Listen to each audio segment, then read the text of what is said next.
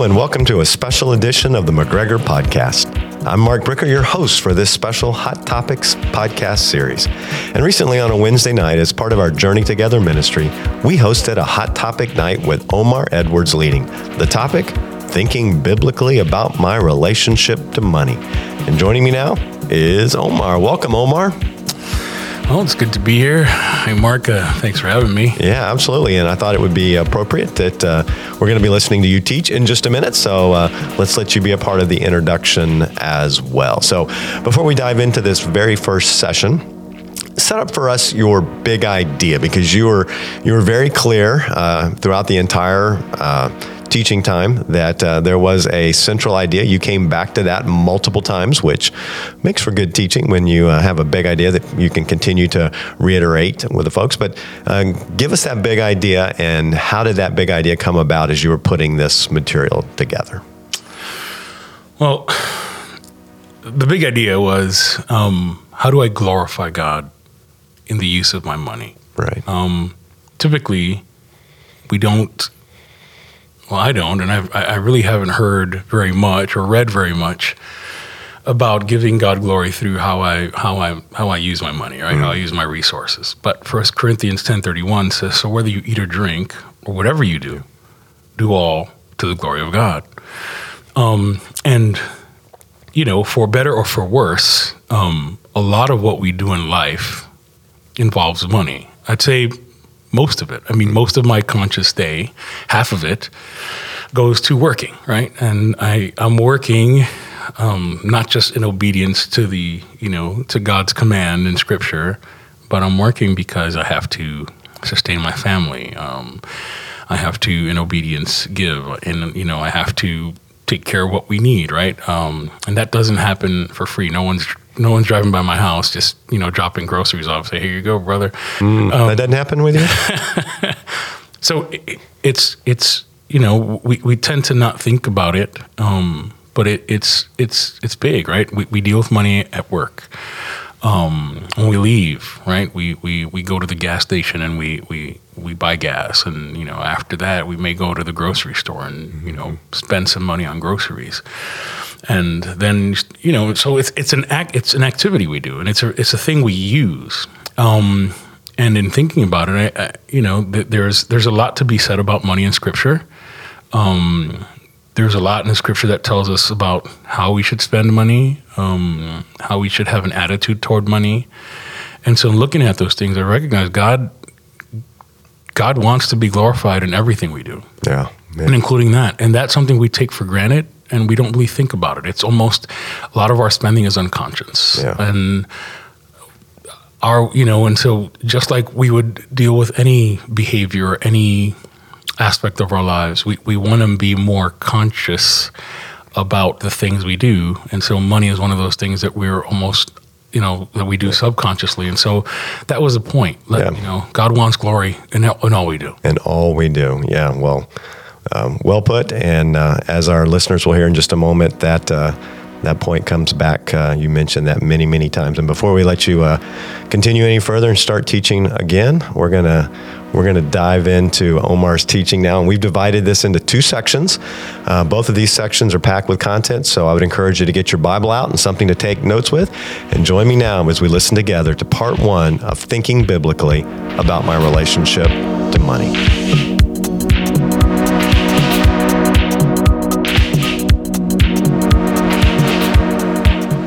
Money's an interesting thing. I remember when I was a kid, when you're a kid, you go to Sunday school, and the classes you learn, sometimes you hear the stories, the Bible stories, and you take those stories literally. And so I remember we were suffering a little at home. We didn't have much money, and so me and my sister decided to do a thing. And so between she and I, we moved a bed to the middle of the room, and we found a suitcase and we emptied it. And because we had just finished studying the story of Joshua and Jericho. And so what we did was we took the suitcase, we emptied it out, we put it under the bed, and every day we would do this process. We would put the suitcase under the bed, and we would sing Walking Around the Bed One Time. And we did that for 6 days, praying that the Lord would fill that suitcase with money. And so on the seventh day, We the same action. It was a Saturday. We did the same action. We pulled it in the middle, and we sang, and we walked around that thing 7 times. And we sang, and we shouted, and we pulled out the suitcase. Do you know what happened? Nothing. There was no money. My childhood faith was destroyed.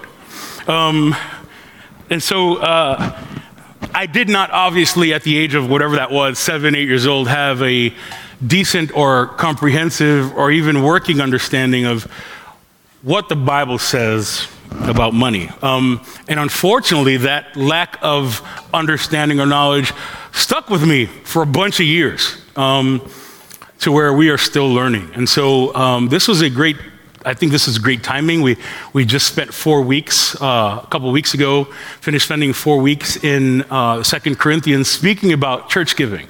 This will not be that type of discussion. We will not be talking about church giving. I may mention it as a point, but we will not be addressing that, so don't worry. We're not pushing you to give more, But let's begin by reading, by opening our Bibles to the book of Philippians chapter 4, and that's where we're going to hang our hat for the evening. And we're going to be looking at Philippians chapter 4, verses 10 through 13, and then we're going to skip over a few verses and we're going to continue with verses 19 and 20. And so as we have them open, the Bible does say a lot of things about money. 16 of Jesus' parables mention money and possessions. 20% of the New Testament teachings by Jesus involve money or resources or references to that. 1 out of every 10 verses in the Gospels is a reference to financial issues, right? Agriculture, farming, money. There are, like I said, upwards of 2,200 verses on money, possessions, giving, and financial resources in the Bible from cover to cover. And so what the focus is today, right, is we're going to be looking at our attitudes toward money, right? We're going to be looking at our attitudes toward money.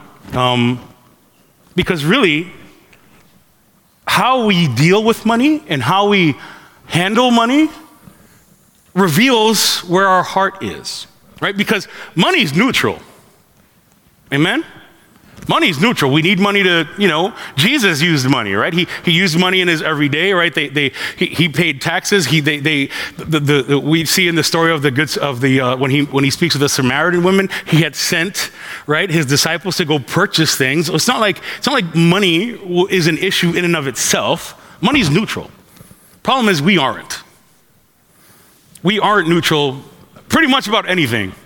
Especially now in 2023, if you go online, right, you go on Facebook, people have opinion about everything, whether they know what they're talking about or not. So we're not neutral. And so it reveals a heart. 1 Timothy 6:10 says this, it says, for the love of money, what? Is the root of all kinds of evil, right? Money's not evil, but it is the root of many, many evils. And it is through the craving that some have wandered away from the faith and pierced themselves with many pangs. So when we think about our finances, when we think about the resources that we have, we can look at it 2 ways. We can look at it, right? We can look at it as a cultural issue, right? We learn a lot of our spending habits. We learn what to do with our money, or we're trained on how we should spend or where we should spend our money culturally, right? It begins at home, right? I still buy a lot of the same foods and things that my parents bought as I was a kid. I still buy some of the similar products, right? When I'm sick, right? What's a Vicks Vapor Rub right on the chest? That's just cultural. I lead to that, right? That's what I go buy when I'm not feeling well, because that's what we learned. And of course, like bigger expenses and the places you go and the restaurants you visit and other things, you learn that first at home, and then you learn that in your surroundings. We pick up on TV. Right? What happens every August 1st in every coffee shop in the United States? Pumpkin spice, right? Or September 1st, excuse me, right? Pumpkin spice latte, pumpkin spice donuts, pumpkin spice this. And so culturally, we've been cultured, we've been taught or programmed that on September 1st, we start buying pumpkin flavored items. And that extends into different areas, but the way we deal with money is not just, we don't learn it culturally only. It's not just a cultural issue, it is a spiritual one. And so the question we would ask ourselves is, how do I relate to money? Do I love money? What does that look like? So before we begin, I want to get into some disclosure statements. I like disclosure statements. First one, now we said the Bible references 2,200 passages plus about money, right? But the context of the majority of those passages is not about money. So you'll hear a lot of these prosperity preachers and a lot of these Christian finance guys give you the number of verses there are about money in the Bible as if that was something of the utmost importance. It's not. Jesus, in most of his parables, while he referenced money, he was not really teaching about it. The majority of the references of money in Scripture are not specifically or primarily about money. Are we following? So I just want us to understand, right? Don't get tricked or hoodwinked or bamboozled, I like that word, by folks who want to tell you this is so important that God speaks more about money than any other thing in the Bible. That is false. Context is king. Second disclosure. Today's study will not be, as I said, a discussion on church giving. I already said that, so I'll get to the third one. Today's study will not be a workshop on financial management. I am not Dave Ramsey. And so I do not have $1 million saved, and I have not yet bought a house or a car in cash. So if you're looking to me about tips, I'm probably not the guy. As far as deep down questions about investments and banking and that sort of thing, that's not what this is about. There are resources out there that can be a blessing for you. And so please reach out, and we can, if there are any questions, we can point you to some of those resources. But this is not that kind of study. And so I'm going to skip down. We're going to get back to the passage in a minute. That's not where it is. Where did it go? This is the wrong slide. Great. All right, so I sent 2 slideshows. They put the wrong, but that's fine. The big idea. What's the big idea? And this is what we want to discuss. This is what we want to get to this evening. The big idea is God glorified in my relationship with money. I'll repeat that again. Is God glorified in my relationship with money? I want God to be glorified in every financial decision. I want God to be glorified in every financial transaction. So the question then, it begs the question, when I change jobs, is God glorified? When I consider my financial situation, is God glorified? When I think about possessions, when I think about what I have or what I want to get or what I want to, sorry man, sorry. What I want to buy, what I want to purchase, what I want to invest in, am I honoring God? When I make plans with my money, when I make a major purchase, am I glorifying God? When I make a minor purchase, am I glorifying God? That's the big idea. Do we honor God in the use of the resources that He has given us?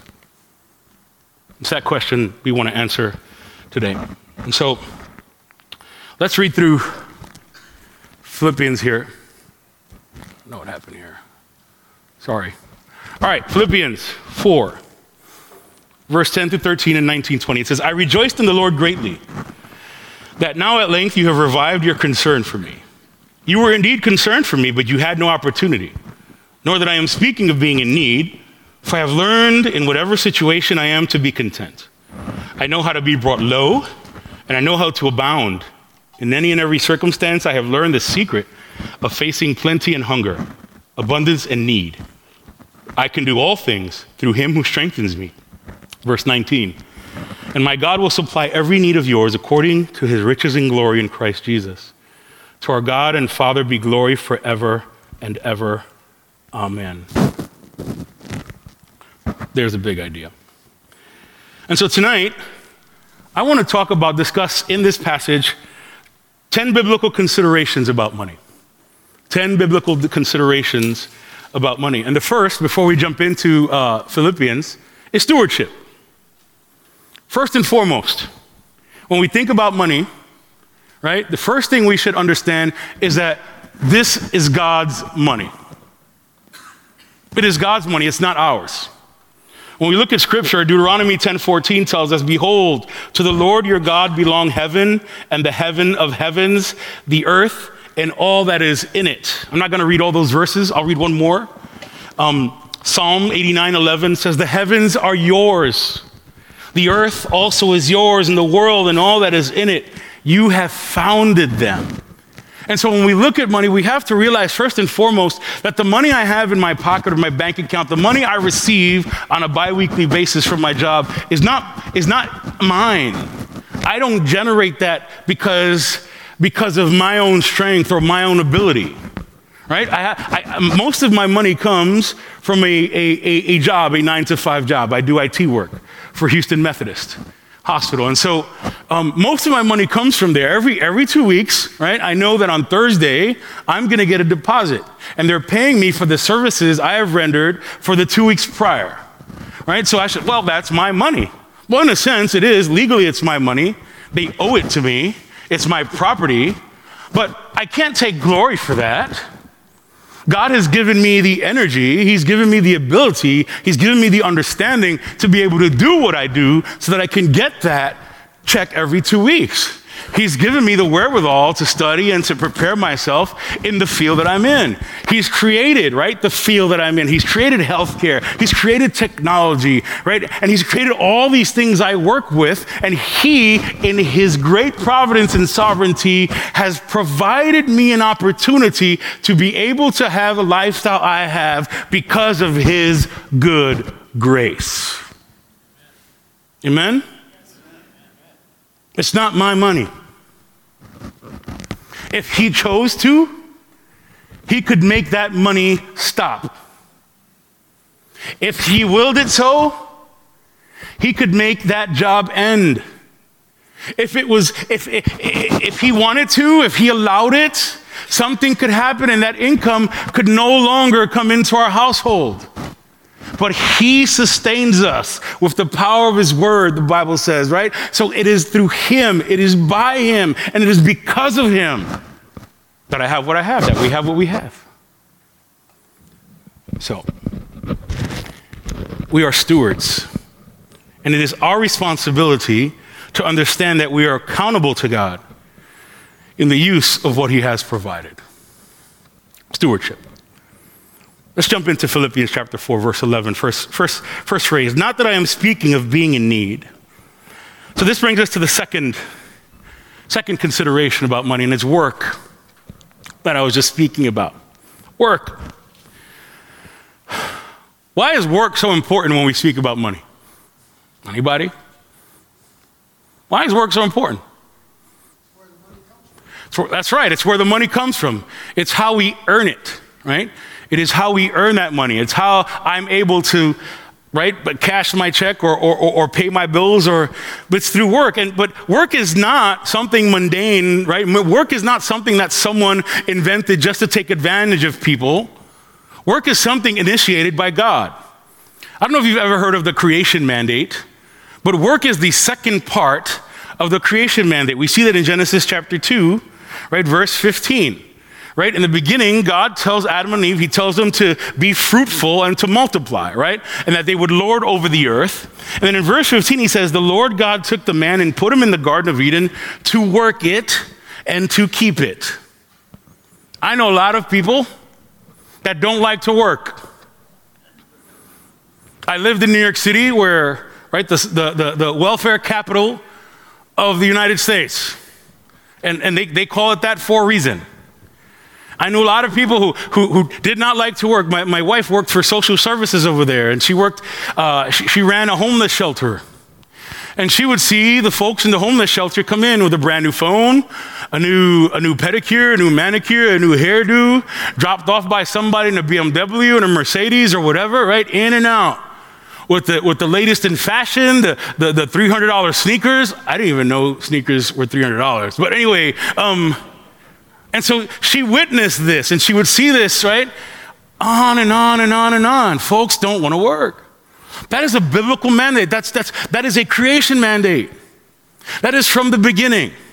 There is no law against that. There is no doctrine that is formulated against what God has established in the Garden of Eden, right? One of the things he established, male and female, he created them. There's nothing that can go against that. This is something else. We are to work. We are to toil. We are to work with our hands to generate income or do something or use a talent or gift or skill. But work is a creation mandate. Secondly, God models work for us. In Hebrews 1:10, it says, "You, Lord, laid the foundation of the earth in the beginning, and the heavens are the work of your hands." Right? Psalm 143:5 says, "I remember the days of old. I meditate at all that you have done. I ponder the work of your hands." God modeled it for us. God modeled it for us. He worked. For 6 days in creation, he worked. The seventh day, he rested. And after that, and all through history, and all through time, he continues working. He continues sustaining. He continues supporting. He continues uplifting. He continues to work and lift us up and provide. He continues to make this world go round. He continues to make this earth go around the sun. He continues bringing the sun up each morning, the moon, right, every evening, that the wind would blow, that the rain would fall. He works so that we would work. And then we get to New Testament example, Paul,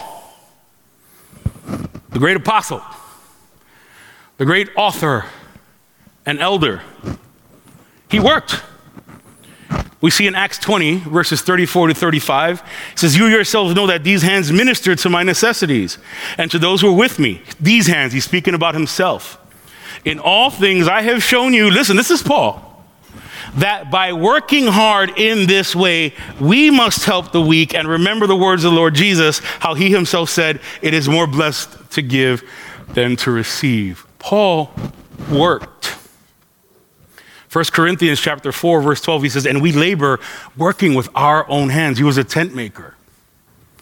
So Paul, who did not have to, who if he chose, right, he declares it, he says he has a right.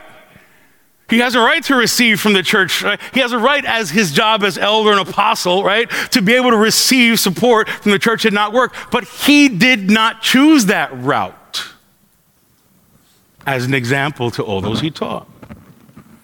And he worked so that he could provide doctrine and example on the subject. To the church of the Thessalonians, chapter 4, in the first letter to the Thessalonians, verse 11 and 12.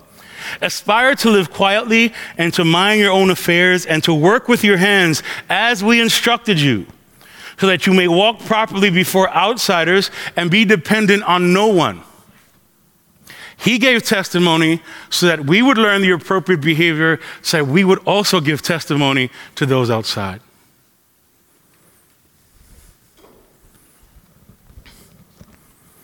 Because we are not to depend on others for our sustenance.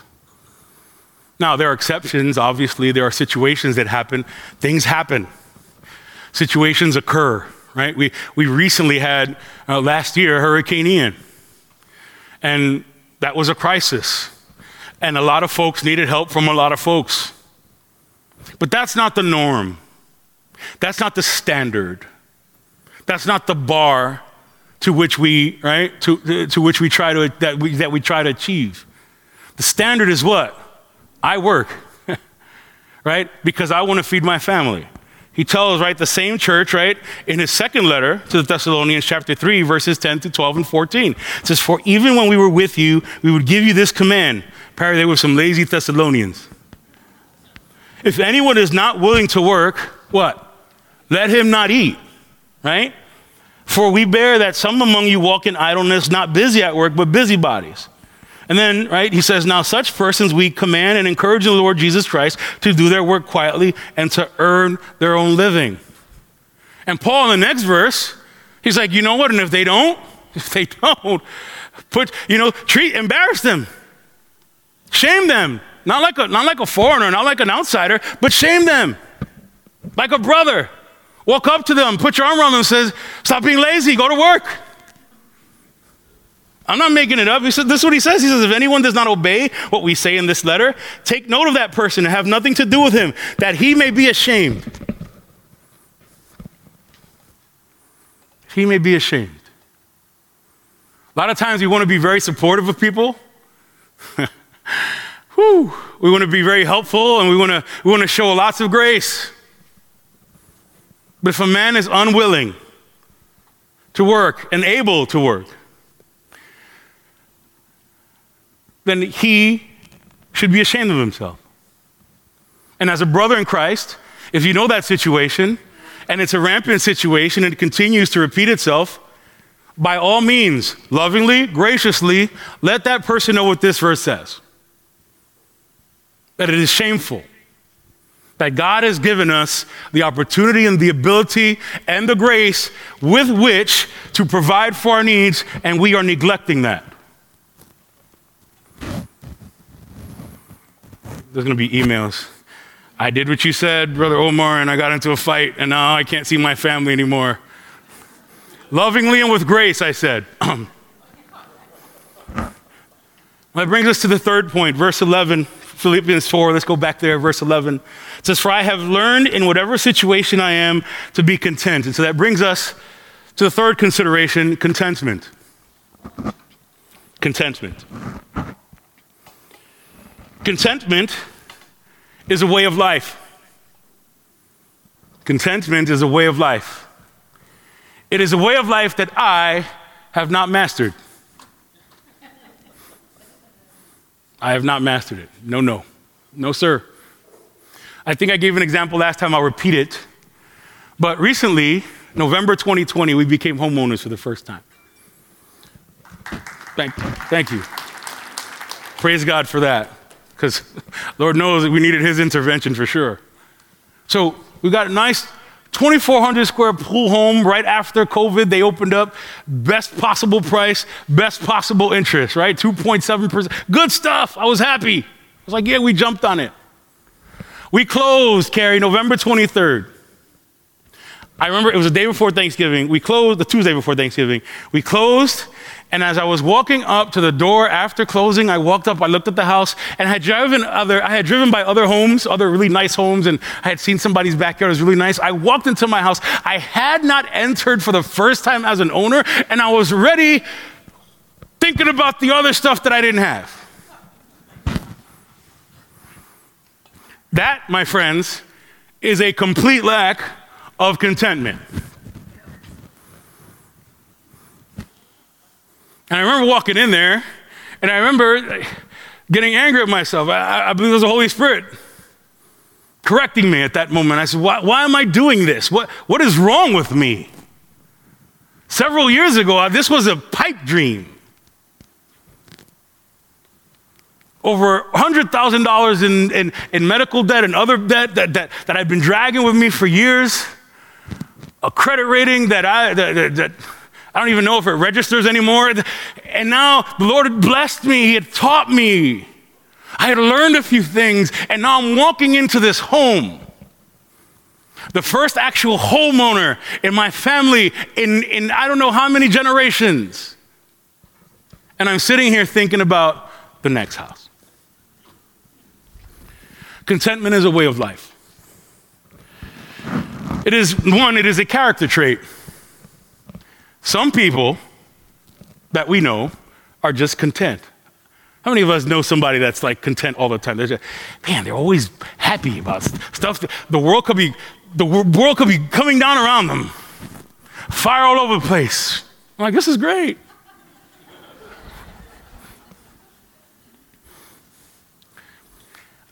I am not that person. And so it's a character trait. There are some people that have that gift, that they're able to naturally be more content than others. However, for everyone, even with those that lean into contentment, it is also a discipline. It is a discipline to wake up and say, thank you. To wake up and be appreciative of what God has given us. Let that be a practice of ours every morning, every afternoon, every evening, every night, Lord, thank you. I don't just pray for the food that you give me just to bless it. I pray because, Lord, right now you have given me something that half of this world does not have, dinner. Lord, I appreciate, Lord, this breakfast, whatever it is, whatever I have in my fridge this morning. Oh, this is not Eggs Benedict. No, it's not. But I'm hungry, I'm eating, and then I'm full. Thanks be to God for your provision. Lord, thank you that I no longer have to pay someone else, that I'm not paying someone else's mortgage off. Lord, thank you, Lord, that I don't have to walk to the supermarket, or don't have to walk to take the kids to school because we have a car. Thank you, Lord, because I have clothes. Thank you because I have more than one pair of shoes. Thank you, Lord, because I have what so many other folks do not. You have given me more than I deserve. You've blessed me beyond a comprehension. I am rich before the eyes, right? I am rich in blessings because of you, O Lord. Thank you. Thank you for the people in my life. Thank you for all that we have. I also spoke to you last time about a car I was given. Remember the story? I'm still giving thanks as the car still smokes because of all the oil that's burning off. I remind myself, Lord, thank you because I could not have this smell of oil in my car, but thank you. Thank you that the panel of my car lights up like a Christmas tree. Thank you. As the 2023 Tahoe I want drives right by me, Lord, thank you.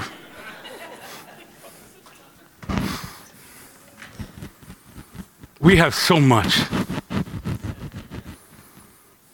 We have so much. We are blessed beyond measure. And so we need to remind ourselves to be content. I don't know where you are in that range. To be that bubbly, content guy that's sitting there, yes. A guy I knew named, remember Gilbert, babe? Gilbert? The guy gave thanks for everything. He was just happy. I don't know if you're on his end of the scale or you're on mine, but you got to move away from mine and be thankful. Because contentment helps us. Hebrews 13:5 says, keep your life free from the love of money and be content from what you have, for he has said, I will never leave you nor forsake you. See, what contentment does is it keeps you from a poor attitude in regards to your resources. It keeps us from holding on too tightly to what we have. It keeps us from envy. It keeps us from jealousy. It keeps us from greed. It keeps us from avarice. A spirit of contentment keeps us rooted in the understanding that God has blessed us and that His grace is with us every day more than we deserve. That's what contentment does.